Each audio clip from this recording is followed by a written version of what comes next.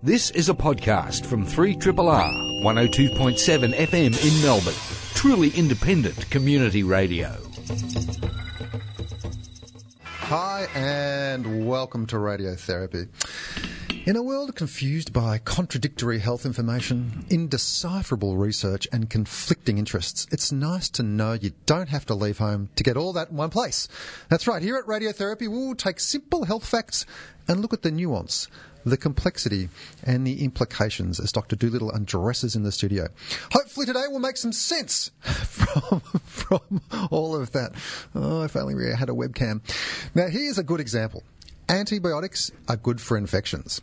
That's a pretty obviously correct statement, but not really. You've got to ask yourself which antibiotics and for what type of infections and what do we mean by good? Now, when I get confused like I am right now, I ask for help from an expert. Luckily, we got one in the studio today. His name is Nick Carr. Now, Dr. Carr is a principal practitioner at a very, very busy general practice, at which I attend. He's also a panel member on the Therapeutic Guidelines Committee for psychotropic use, but he did his masters in antibiotic use, he told me as we were walking into the studio. Oh, near enough. It was close enough. It's a tablet. Now, antibiotic resistance, that is, when antibiotics don't work, is becoming a huge issue, and it's a phenomenon that's going to affect every single one of us at some point in our lives. And Dr. Nick would be in to talk us through the issues. Dr. Deepthought is adjusting his chair right in front of me. He's the sort of psychiatrist we all aspire to be. Now, I have sat in with him seeing patients many, many years ago when he was a psychiatrist and I was a trainee, and I got to say I modelled some of the way I practiced on his style. He has this way of making it seem like he's got all the time in the world for you.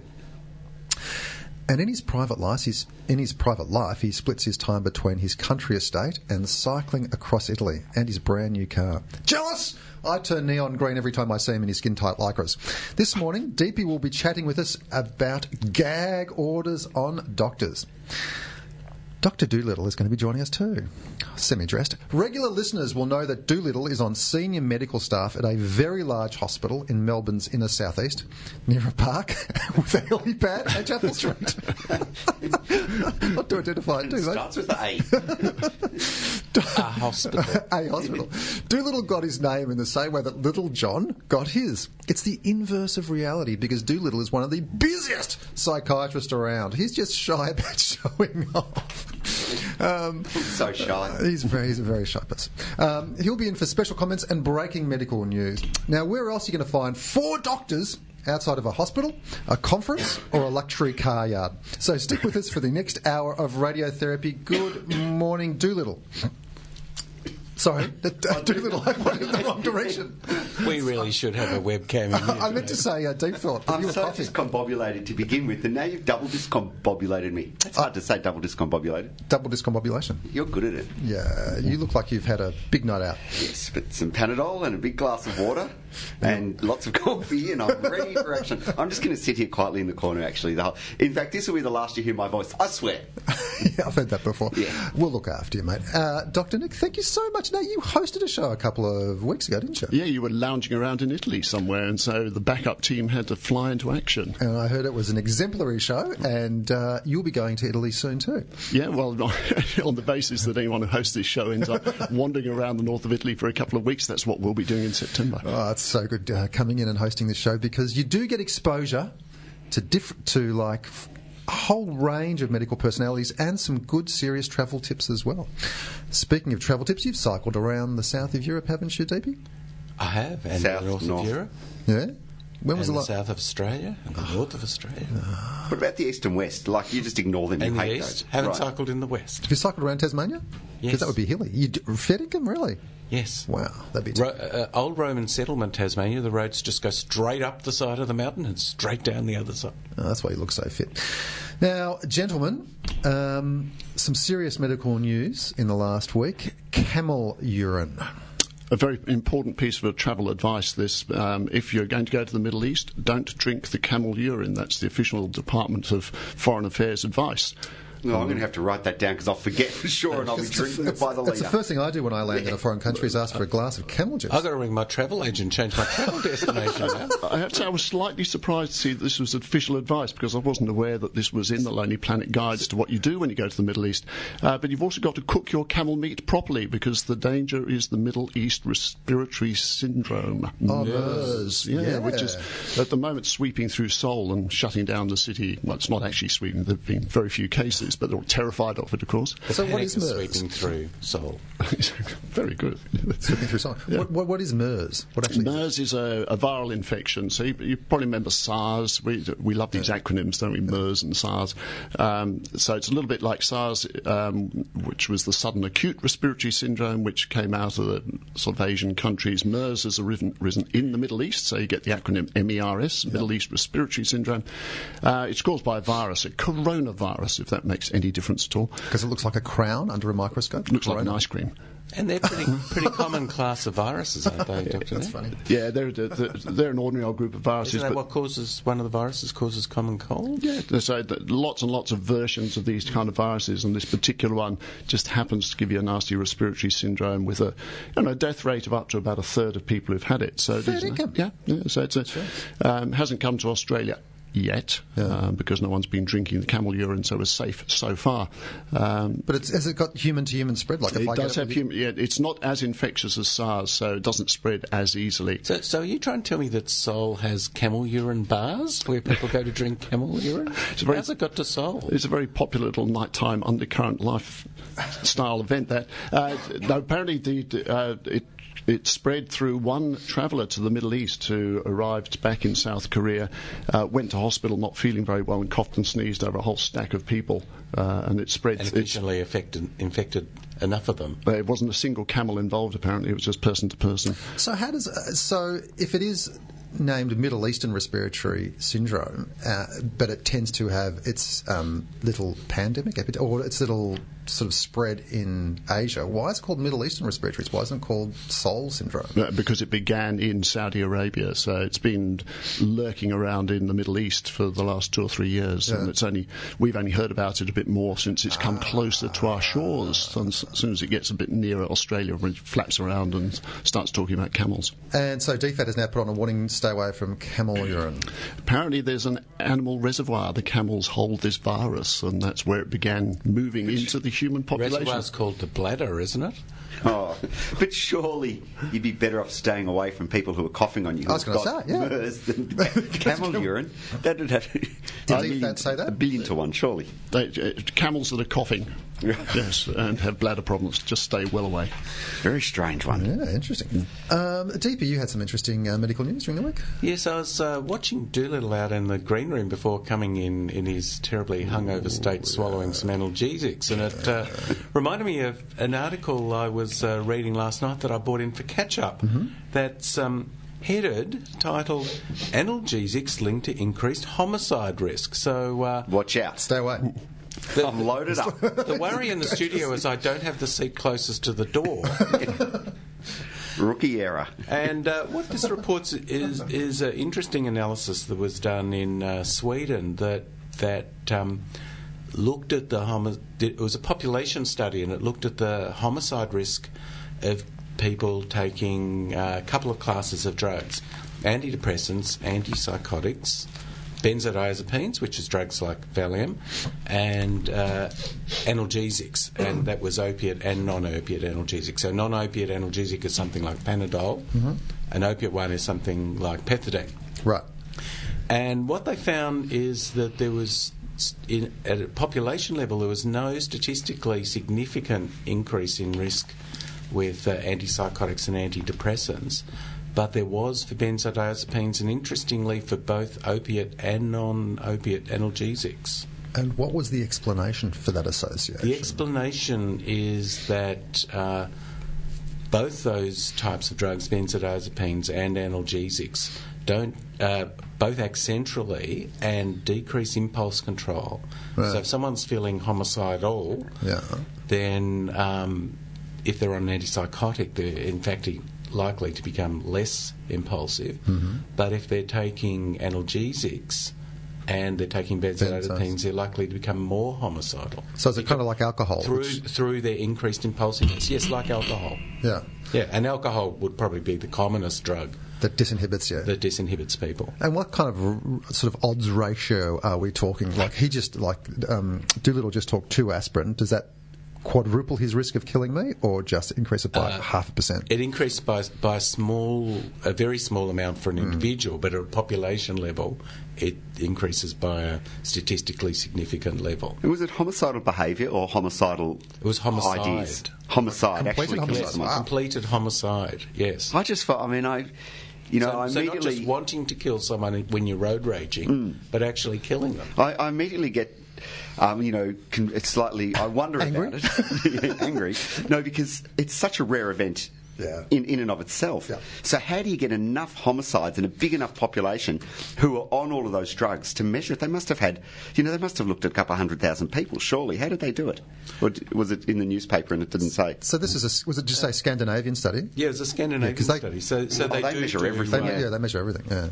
Yeah, well Over in fact, 20 years. Over a population level, that benzodiazepines increase the risk by 45%, which is quite significant, even though homicide itself is a rare event. Now, I have to get all researchy and epidemiological about this because it sounds to me like we've got confounders in here. Of course we do. That our drugs are just markers for something else, which is what causes the homicidal tendency. Because we know perfectly well, of course, that if someone's in that category that they might be taking benzodiazepines or opiates, there's probably something else going on in their life which maybe puts them in a higher homicidal risk category to begin with. Yes, and of course that's true. And though I guess you might accept that for antidepressants, antipsychotics, benzodiazepines, but the finding for analgesics was but pain itself would be something which maybe lowers the threshold. Yes, it's true. And look at the case of the person who's in the studio this morning who's taken 2 Panadol. It could be because he was out too late and drank too much. And the biggest risk factor for all of being involved in any violence, either doing or receiving violence, is being out on the street after midnight in an alcohol-intoxicated state. Not that I necessarily was last night. Do you know, but one of the things that you and I that's the risk factor. Argue about consistently in journal clubs in front of the trainees is about... We fight. We don't argue. we throw fisticuffs. Yeah. It's very entertaining for the junior staff. Yeah. Junior staff. We talk about association and causation, and this is a classic example of an association between... Association rather than one causing other. Because as you say, Nick, the confounders are so extreme. And the only way to really measure this is to start off with a study where you say, I'm going to measure these 2 things in these populations at the start rather than retrospectively. Or maybe introduce analgesic into a community that didn't previously have it and look at their rates, etc. Those sorts of things. Prospective. Yeah. Now, I was talking about travelling, because we're all frequent travellers. We should have a radiotherapy sort of frequent flyers. Frequent Flyers edition. Yeah, we should. Where have you been this year? The Mile High edition. Well, we've all tried to convince people of Mind boggles. That club. Now, gentlemen, do any of you suffer from jet lag when There's you fly? only one of me, actually. Well, when you fly across five time zones. Yes. Do you suffer from jet lag? Yes. Is it worse? But it depends which way I'm flying. Exactly. Which way is it worse? It's worse flying from west to east than flying from east to west. Mm-hmm. Dr. Nick? Couldn't disagree more. It's always worse when you're coming home. Yes. It doesn't matter where you are. If you're in the UK, it's flying back to the UK. If you're in Australia, it's flying back to... If you're in Zanzibar, it's flying back to Zanzibar, because it's having to come home and go back to work that causes the jet lag. It's always work the next day too, isn't it? Well, I went to London a few weeks ago. Didn't have an ounce of problems really over there, but when I came back, I was only gone a week. Less. I was gone like 6.5 days. And when I came back, I couldn't sleep properly for around about 5 or 6 nights. Now, when you flew home, did you fly home... West to east. West to east, yeah? Well, I don't know. I was in London and I got off in Melbourne.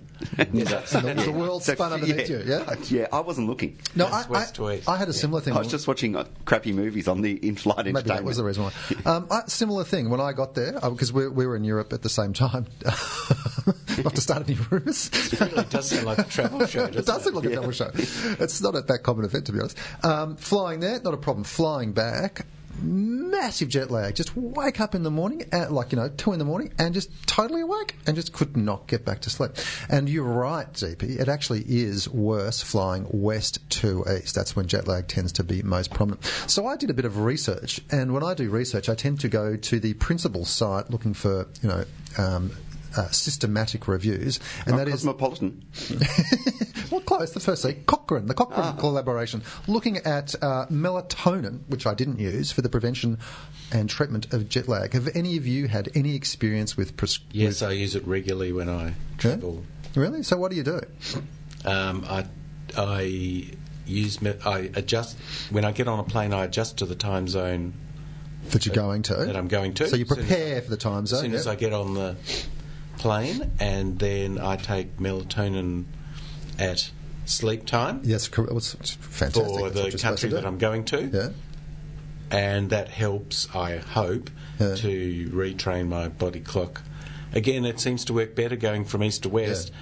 I do it coming west to east, and it helps a little bit, but not as much. Yeah. What about you, Nick? Have any experience with melatonin? Melatonin is very popular at the moment, and there's been a prescription version available for a couple of years now, because it used to be only available through compounding pharmacists, so it was a bit harder to get.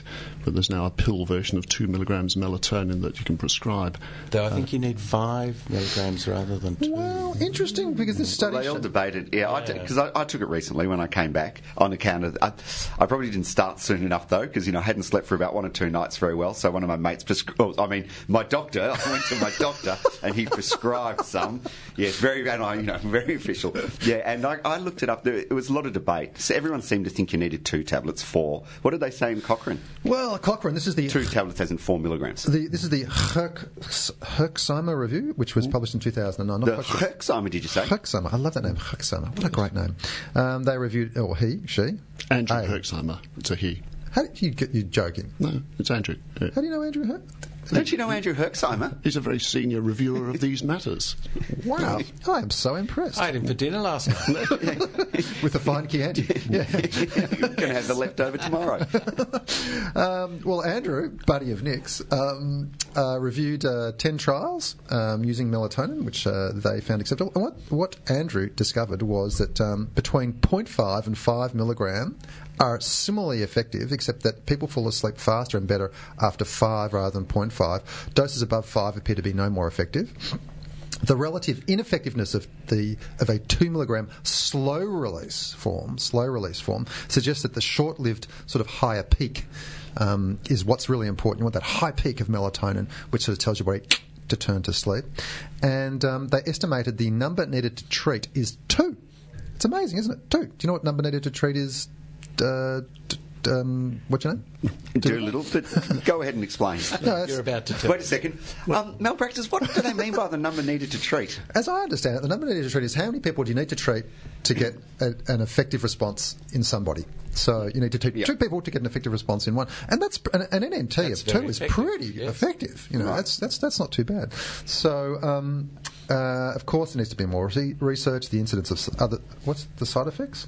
The timing of the melatonin is important. If taken at the wrong time, like early in the day, it's liable to cause sleepiness.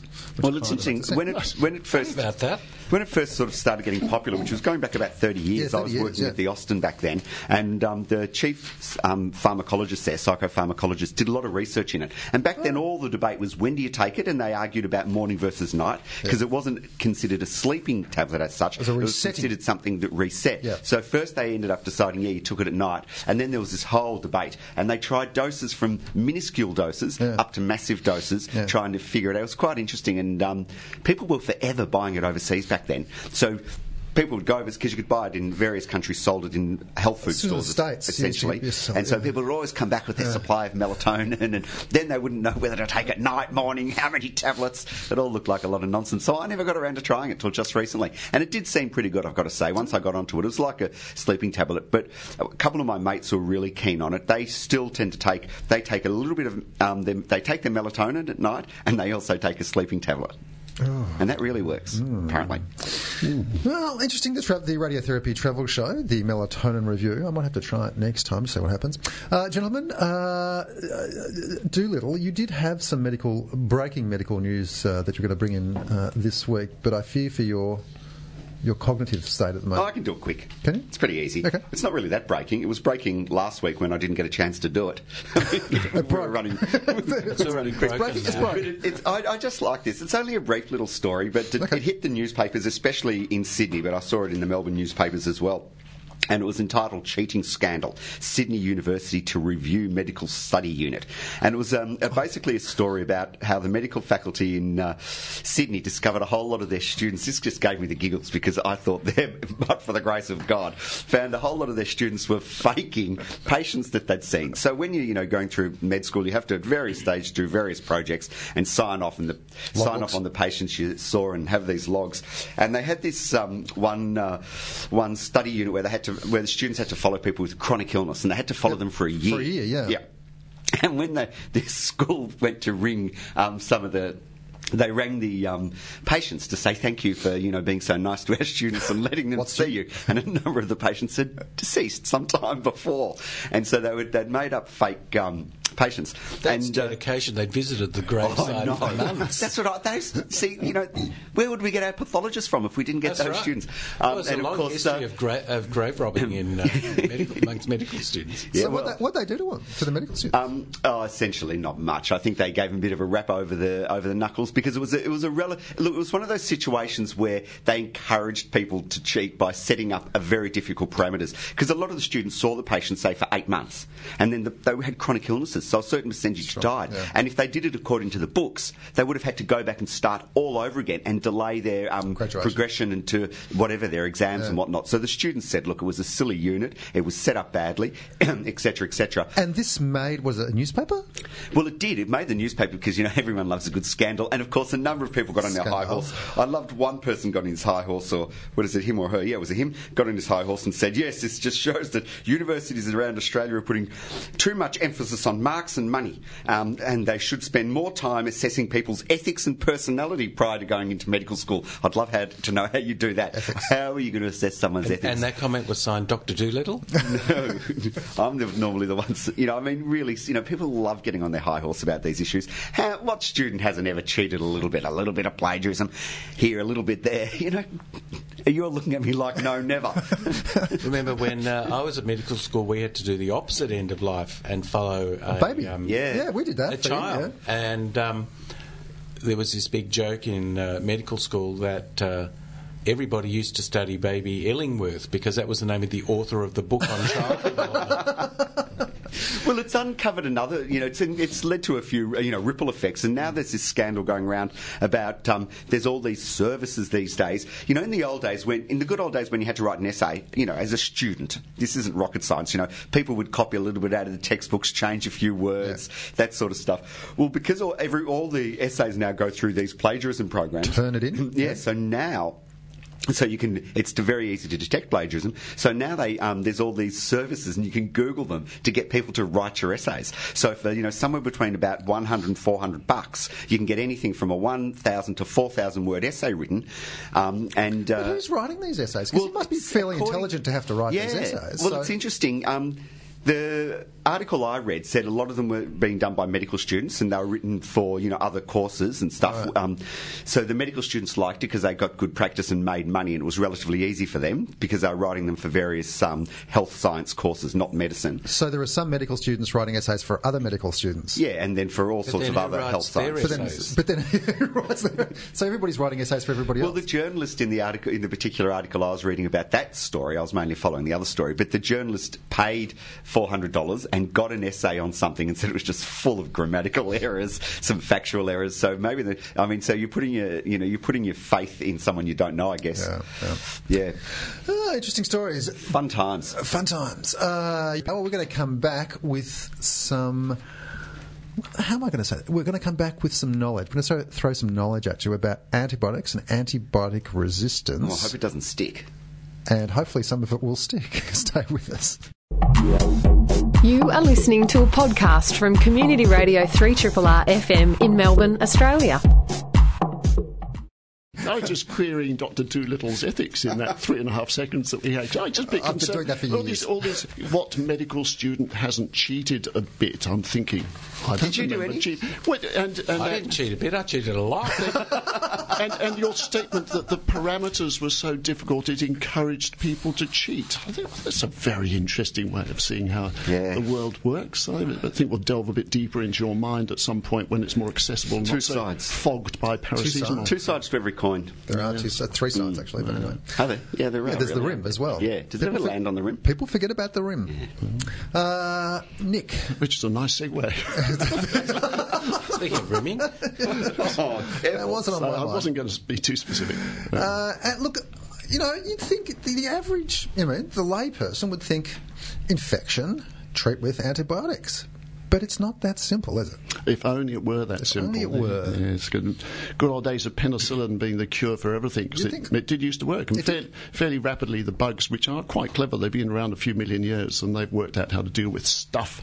So it only took the bugs a few years to work out how to become resistant to penicillin. So we rushed around and developed a few more antibiotics. And we had this golden age where it didn't seem to be a great problem, because whatever resistance occurred, we could just find a new product that was going to solve the problem. Mm-hmm. Yeah. So for quite a long time we thought, well, resistance wasn't going to be a problem, science would overcome it all. But we seem to have got through the golden era of that, because in the last 10, 15 years we've really struggled to find new products which the bugs can't become resistant to, and we really haven't produced anything very new for a long time. Just a question, Dr. Nick. I don't really know the answer, but penicillin, of course, is chemical produced by the penicillin mould, which also exists in the wild with all these bacteria. And surely these bacteria come across the mould previously over millions, billions perhaps of years. I wonder why they haven't developed a resistance to it already. I think probably the answer to that is because they hadn't met each other inside the one organism, i.e. the human being. So they coexisted in the wild, but they weren't competing previously. So they just sort of sat alongside and avoided each other, and it wasn't really too much of a concern to either one. So it's when there's a competition that selects the most resistant bacteria. Yeah, that's when the bugs really get themselves organised and say, we don't like this anymore, we don't want to be killed by this stuff, what can we do? Yeah. This is an area which you think maybe in little old Australia, it's not really a huge problem, but we are in Australia one of the highest antibiotic prescribing nations. This is in medicine in the world. We're number 2. Really? Yeah. Why is that? Why are we such high prescribers of... Well, the doctors all like to say it's these terrible patients, it's all their fault, because they come in, they're not happy if they don't get a prescription, and it's all their fault because they all think that antibiotics are necessary, whether you've got a cough or a cold or whatever it is. And it's certainly true that something like 60% of people, when surveyed recently, still said that they thought that the right treatment for a cough or a cold or a flu was antibiotic. So there is a lot of misunderstanding out in the community, despite the series of educational programs I've been involved in these, trying to raise awareness about where antibiotics fit in the whole treatment of ordinary old respiratory infection. So just tell us, where do they fit? If somebody comes to you with a cold, and that's actually the subject of a series of very complicated lectures. So it's one of those ones that's really hard to answer in a very short space of time. But if you take the 4 major respiratory infections, which are sore throat, ear infections, sinuses, and chests, those are the 4 main. What I always say in the summary is that only the really severe ones, when people have got measurable fever, they've usually got other signs. So in the chest, you've got nasty phlegm being coughed up, or on the throat you've got pus on the tonsils and other indications of true tonsillitis. Only the really severe ones tend to be the bacterial infections. And that probably, it's very hard to estimate, but something only 5 to 10% of these infections. So something like 90% of all of the infections or more that we get are pure virus, and antibiotics can do nothing. So even if you've got a fruity cough with a chest infection, if you're not coughing phlegm up, you're unlikely to benefit from antibiotics. Quite correct. Nearly all bronchitis, so-called, is in fact pure viral infection, and we were talking about numbers needed to treat. Very few of those respond to antibiotics. The numbers needed to treat for purulent, nasty coloured phlegm with cough and so on is about 25. So 24 people given antibiotics get no benefit for one that does. Wow.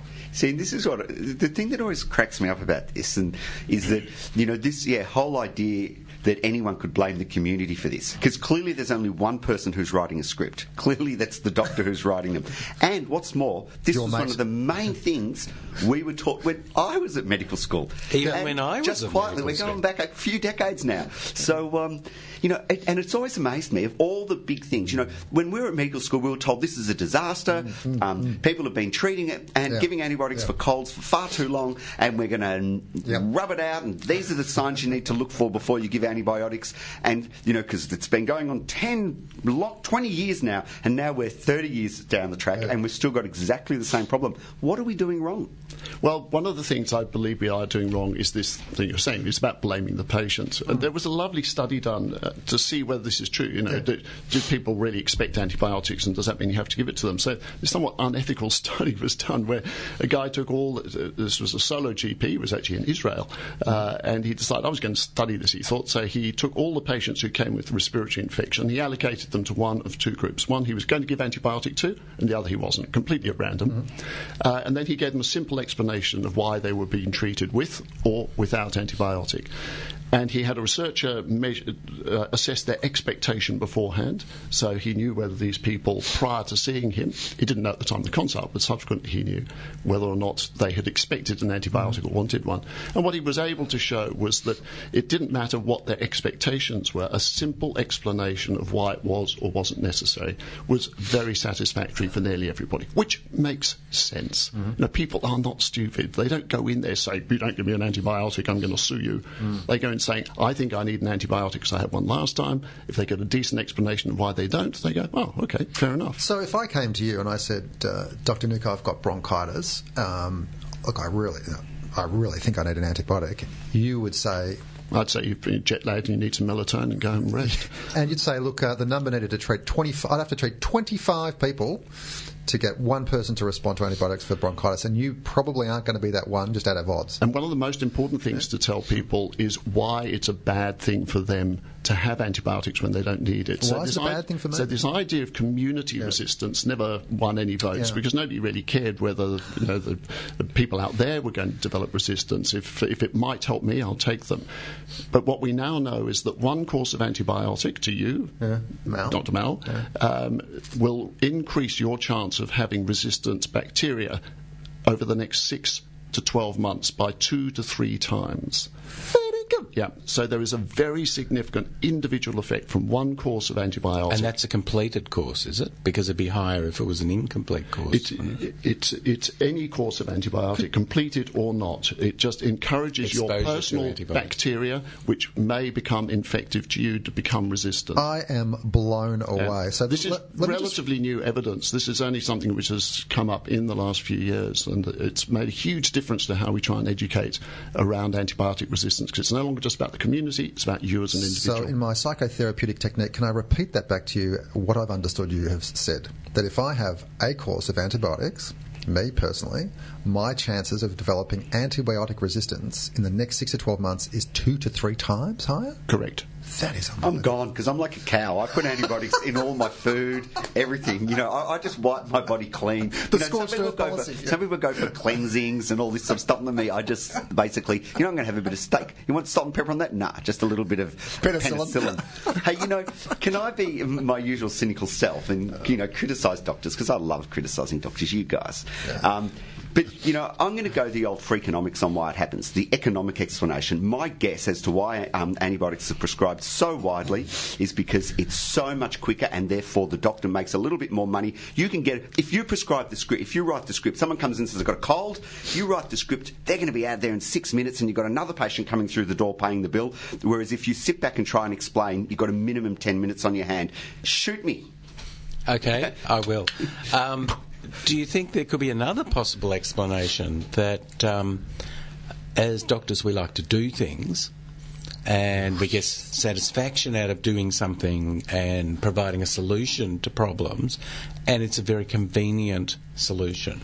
So the reward isn't so much financial. The reward is for doctors is psychological. Do you reckon it's also about giving the patient something physical? I'm giving you a script. Yes. I'm giving you some That's tablets. part of the doing and the reward, yes. Yeah. Well, sitting right in the middle of all three of you, I'm going to sit right in the middle and say, you're all right. Because, of course... I love when we're all right. Yeah. But there is... Hey, you're right. But there's actually research evidence around all 3 points. Right. So one of the things doctors are not good about is being terribly honest in these studies. And of course, very few doctors say, I give them a script because it pisses them off quickly and then I can get on to the next patient. But we know actually underlying it, that is true. We also know doctors are deeply uncomfortable about not providing some sort of help. And so one of the things that we try and do when teaching doctors about this is tell them what other things they can offer. There's some sort of cowbell going on there. What that was? Dolittle is trying to attract my attention. I was just trying to show you a funny text from my son who's texted me saying anything for brekkie. And I've texted back, I'm busy at the moment, but there's bread, eggs, cheese, Vegemite and more. And penicillin. Do it yourself, you lazy little... Anyway, So I don't know why I wanted to share that Back with to you the all. show. It's so good that your head's on the job. I don't know why my phone was making a funny noise. Sorry, back to you, Dr. Nick. But it is a very important point that doctors want to give the patient something, and also patients do want to come out feeling that they've had something. And we actually use script pads for practical advice so that doctors can hand out a piece of paper like a prescription. But on that piece of paper is a sort of tick the box about whether they should take their paracetamol and become axe murderers, or whether they should just go to bed and lie down or have chicken soup. So to give people practical advice, I actually use a sheet a lot of the time which is around the evidence for the use of vitamin C and zinc in the treatment of virus infection. Yes. So we need to look at the non-antibiotic things that can help. Well, I might just... This is a bit of a parallel track. I've recently bought a... what do you call it? A heart... Fitbit. Fitbit, yeah. And notice my heartbeat.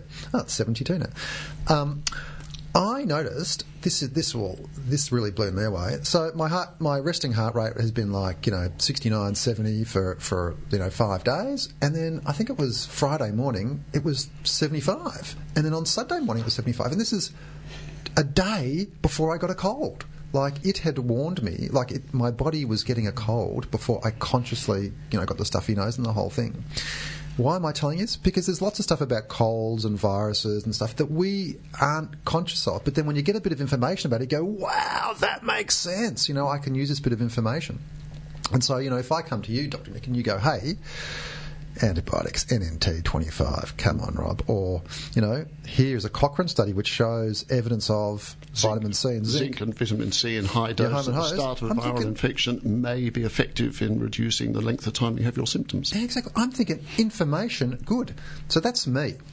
But then there's another part of me that is very kind of emotional and not rational when I think about colds. Because when you get a cold, you look like the guy sitting to my left, who's a bit hungover. Well, no, that's worse than a cold. Right. And you don't think entirely rationally. How do you deal with that particular part of it, Dr. Nick? When people I want to talk. Not that I'm blaming the patient again, but But this is where information becomes so important, and that's why the information about the harms of taking antibiotic are so helpful. Yeah. Because while the irrational side is saying, give me something, it'll make me feel better, and of course the placebo effect, it does work, as we know. Yeah, sure, yeah. You give someone with epilepsy a placebo and they reduce their fit rate by 22%. It works for everything. Get away. I'm learning so much. Fair to No, I have to see this study. Dr. Nick, why can't we do just a quick test to see whether they've got a bacteria? We can test for HIV in home kits. We can measure everything on the earth these days. What would really satisfy me is if I went in there and they said, here, let's just do this quick on the spot swab of your throat. No, you've definitely got nothing in there that an antibiotic will treat. Why can't we do that? You can do that. You can do a rapid reagent test to look for the streptococcus that causes tonsillitis, and the reason it doesn't work is because the carriage rate in healthy people of that particular bug is anywhere between 8 and 18%. So the presence of the bacterium does not prove causation. So all of these bugs that we can find there, whether it's in your sputum or in your tonsils, they exist in normal healthy people. I reckon streptococcus would be the least of your problems.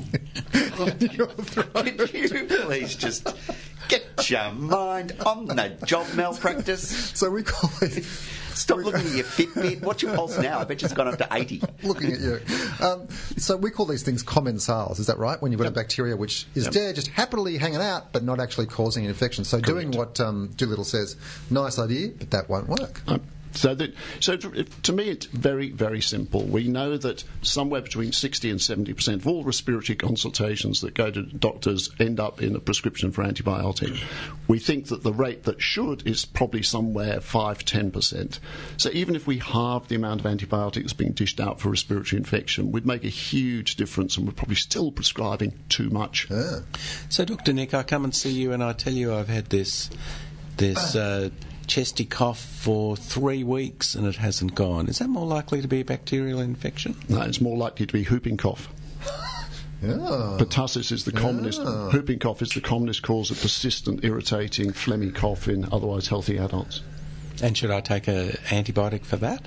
Antibiotics in the first 3 weeks of whooping cough have been proven to reduce infectivity, but not the length of the illness. It makes no difference to you. It makes no benefit to the person. Your cough will continue for up to 100 days with or without antibiotics. So by the time I've come along after a couple of weeks of infection, even with the bacterial infection, with this particular one, I'm still really not going to benefit, and the community's not really going to benefit by that stage. By the time taking an antibiotic. If we're talking whooping cough, by the time we diagnose it, which is always a few weeks after the cough begins, because that's when you start thinking about it, it's always too late for the antibiotic.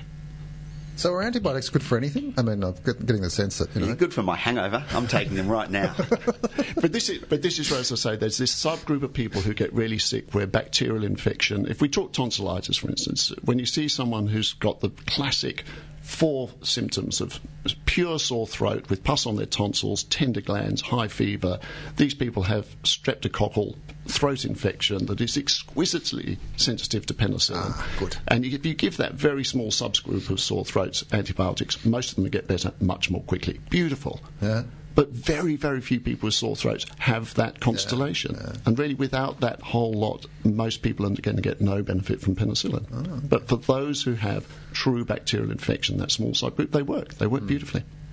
And just by the by, because this show's all about me, what do I do for my cold right now? I've got a sore throat and a runny nose. So this is where I'm a big fan of using the natural treatments of zinc and vitamin C early. So if we possibly can, high doses of those. You can get a combined version, have the two together. It must be in the lozenge form, not in the tablet form. Oh. Yeah, so all the evidence around zinc... All the evidence around zinc to protect you against virus infection is you have to have the flow of zinky liquid from a lozenge over the respiratory tissues at the back of the throat to prevent the virus getting a toehold in your throat.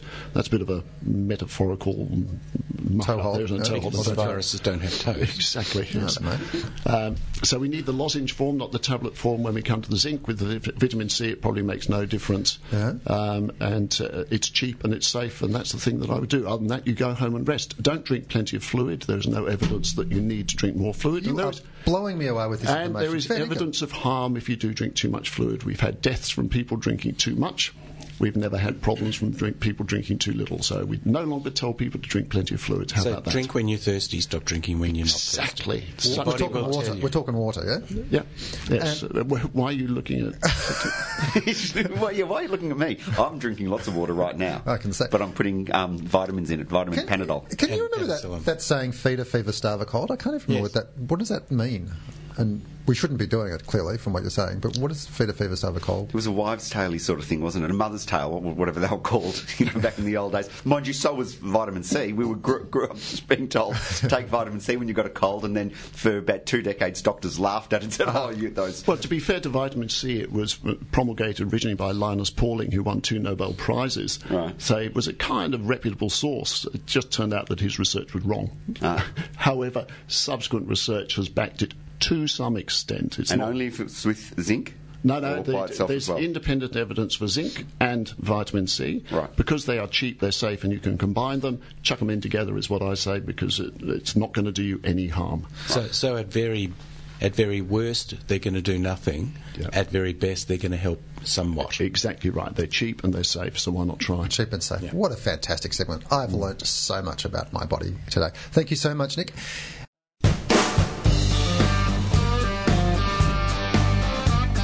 Triple R, not for everyone, for anyone. You are with Dr. Malpractice, which is me, Dr. Dolittle, who's recovering, Dr. Nick, who is a font of information, and Dr. Deepthought, whose name it's hard. It is Deepthought. I'm not quite sure why. I keep wanting to call you 42. That's from yes, Hitchhiker's Guide. Yeah. Yes. The doctor with all the answers, but none of the questions. Yeah. He is the doctor with all the answers. And Deepa, you're going to take us through some of the complexities of being a doctor in a health service, in particular detention centres. Yes, I've just been following the media recently. There's been quite a bit of community alarm and government determination around the government's problem of what do you do with those pesky healthcare professionals in working in detention centres who insist on taking their concerns about what's happening in detention centres into the public sphere. And in part it's sort of a little bit around how we deal with whistleblowers in general, but from the perspective of the healthcare professional, it's about what is our duty of care and how far does that extend. And the example I was giving out in the green room is if in my practice I hear about a child being physically or sexually abused, there's actually a government mandate for me to report that. Now, I don't report that to the Herald Sun or The Age, but I do have to report it to a government department. If the government department did nothing in that situation, what would my obligation be? In the detention centre, in fact, the onus is the opposite, that if I have concerns that government policies are directly harming physically or allowing sexual abuse to occur to my patients, which might be children or adults in the detention centre, what is my obligation? Because what the government is now telling me is that from July, if reporting those concerns to government department results in no action, if I then go public and report that to the public, I can face up to 2 years jail for taking my concerns to the public.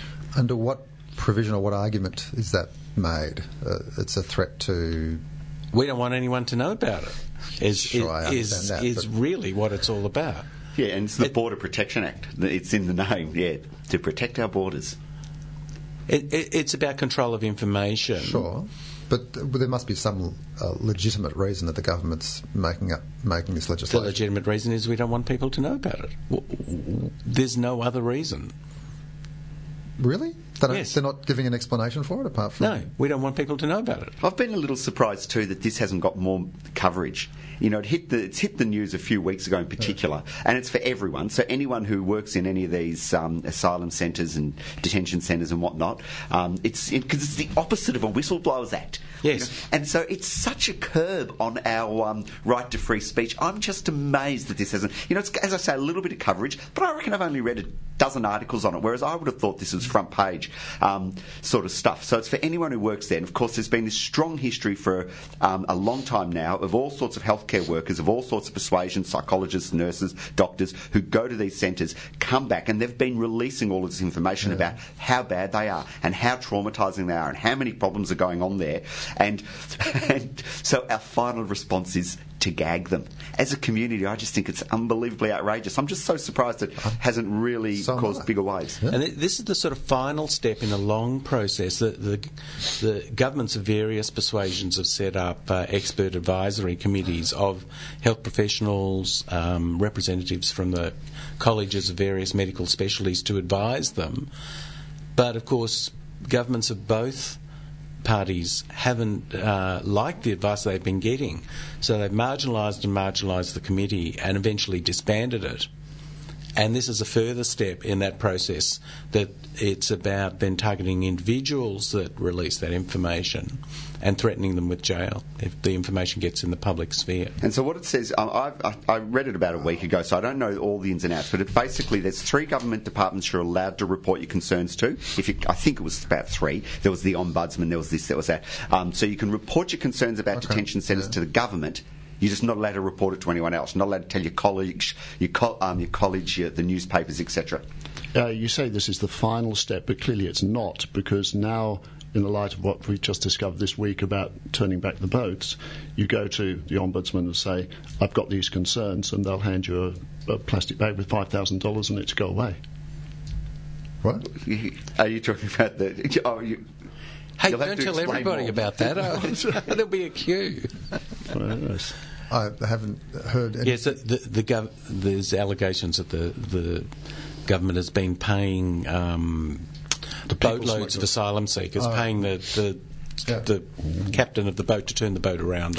And I'm only being slightly facetious about this. I mean, it is quite scary the lengths to which our elected government are going to get their way, whether it's turning back the boats or keeping people quiet around things that are uncomfortable. There seems to be this decision that with these matters about border protection, anything goes, by hook or by crook, as Abbott said, and crook seems to be very common at the moment. They really started the whole process, didn't they? When they first got into government, the very first thing they did around the boats was start doing, it was just once weekly or once a month media conference and media release, whereas, instead of answering questions on the go. So there's been this very strong policy of keeping the information out of the media.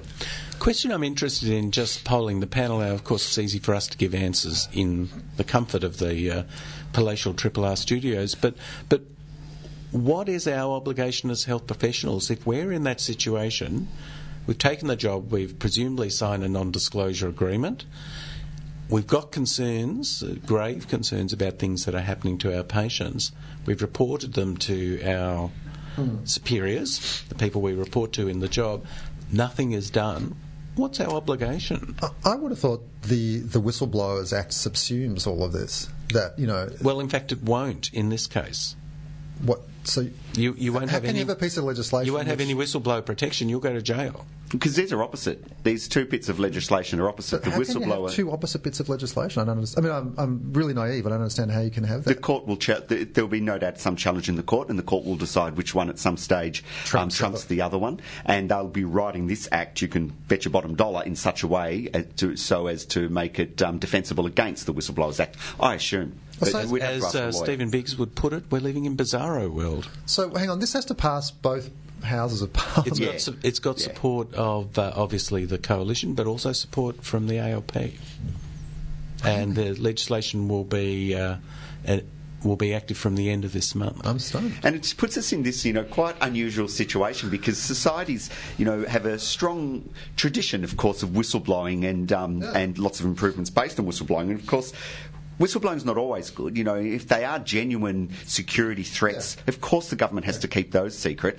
And this just takes it into a different realm. And I think in particular for healthcare workers, it's quite worrying. It reminds me, I went to this interesting seminar at a psychology conference about a year ago where they had this big debate about should psychologists provide services to detention centre. Yeah. And it was one of those debates on the issue of the ethics of working in potentially unethical places. And I say potentially unethical because they're not all unethical. Yeah. And they had a number of psychologists who worked in the detention centres there, and a number of others who were saying, look, you just shouldn't work there because you're supporting this process that's not good. And the psychologists who had gone up there, argued that there's problems with the system. No one will do it. Yeah, exactly. If we don't do it, no one will. But I'm really interested to hear what they think, now that they're not even allowed to come out and talk about it. So just more broadly, my understanding is, not that I've perused my contract with my hospital, that you can't, that the doctors working for any hospital service, or some hospital services, have written into their contract that you can't talk about the hospital service in a negative way. Is that right, Dolittle? I mean, it doesn't say you're not allowed to talk about it in a negative way, but most companies have some sort of rule that says you're not allowed to go out and speak on behalf of that organisation without the organisation's permission. And so they do potentially have the ability to gag you. However, of course, our whistleblowers legislation protects us if we say something that we think's in the best interest of the community. The issue, though, is what happens when you go through the normal processes and channels in the organisation you work for. It's not that you go straight to the public and get on the phone to the Herald Sun first time you're disgruntled about anything that's happening in the environment you're working in. But here I am trying to advocate for my patient, care for my patient. The system is actually damaging my patient. I've reported my concerns to the system. Nothing is done. What, as a clinician, do I do in that situation? Wow, this is enormously vexing. And that's if you report it to any media, not just Australian media or something. So even if you report it to Der Spiegel or whatever. Yes, presumably if they can identify you, and presumably that wouldn't be too difficult, there wouldn't be too many people. I think presumably even if you report it to your college, say you ring up the College of Psychiatrists Malpractice and say, ring up the Ethics Committee and say, I'm concerned about what's going on in this detention centre I've just come back from. You've just broken the law. Because there's like, as I read it, mind you, I only read it in the paper and I tried to look it up online, and as I say, it was about a week ago, so I've forgotten because of my activities recently. But as I say, there was just 3 government departments listed, so you can't even go to your own professional organisations, which is bizarre to me. Wow. Isn't there something, Deepy, when you have peer review groups, that is, you meet with your peers, you talk about complex situations, aren't they exempt from discovery or something? Is that right? It's a pity we don't have Lex Judicata. Oh, Lex Judicata is... in some situations, yes, some situations, no. Yeah. Do you know what this is... this is ringing in my head. There's this old sort of radio law that, you begin with the heavy and you end with the light. And we have turned radio upside down.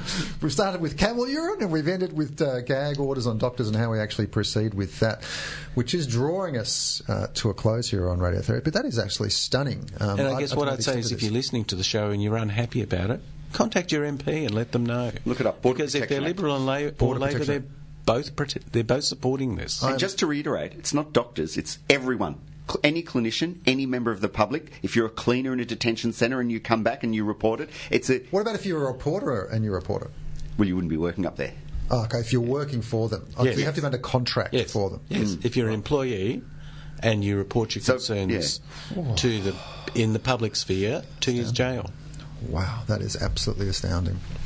Well, thank you, gentlemen, for a very, very interesting show. Dr. Deepthought, always incisive, always bringing up stuff that leaves me sort of uncomfortable for a little while longer. It percolates. Thank you so much, Dr. Nick, for treating my cold on air. I shall go out and get some lozenges now rather than just the tablets. And Dolittle. Is there anything to thank me for? Because I really just for being you, mate. Thanks, mate, because I didn't do much. Thank you for not impulsively killing us during the last hour. He's still seeing us for a little bit afterwards. There's still time. Yeah, day's not over, boys. And we hope you feel better. We're going to hand you over to those brilliant scientists from Einstein A Go-Go, my favourite science show ever. Dr. Shane, champing at the bit. But we will be back with you for some more Radiotherapy next Sunday morning at 10 o'clock. So have a great weekend and keep listening. Well, you are quite simply the nicest person in the world, aren't you? So why haven't you subscribed, you miserable bastard? This has been a podcast from 3RRR 102.7 FM in Melbourne. Truly independent community radio. Want to hear more? Check out our website at rrr.org.au.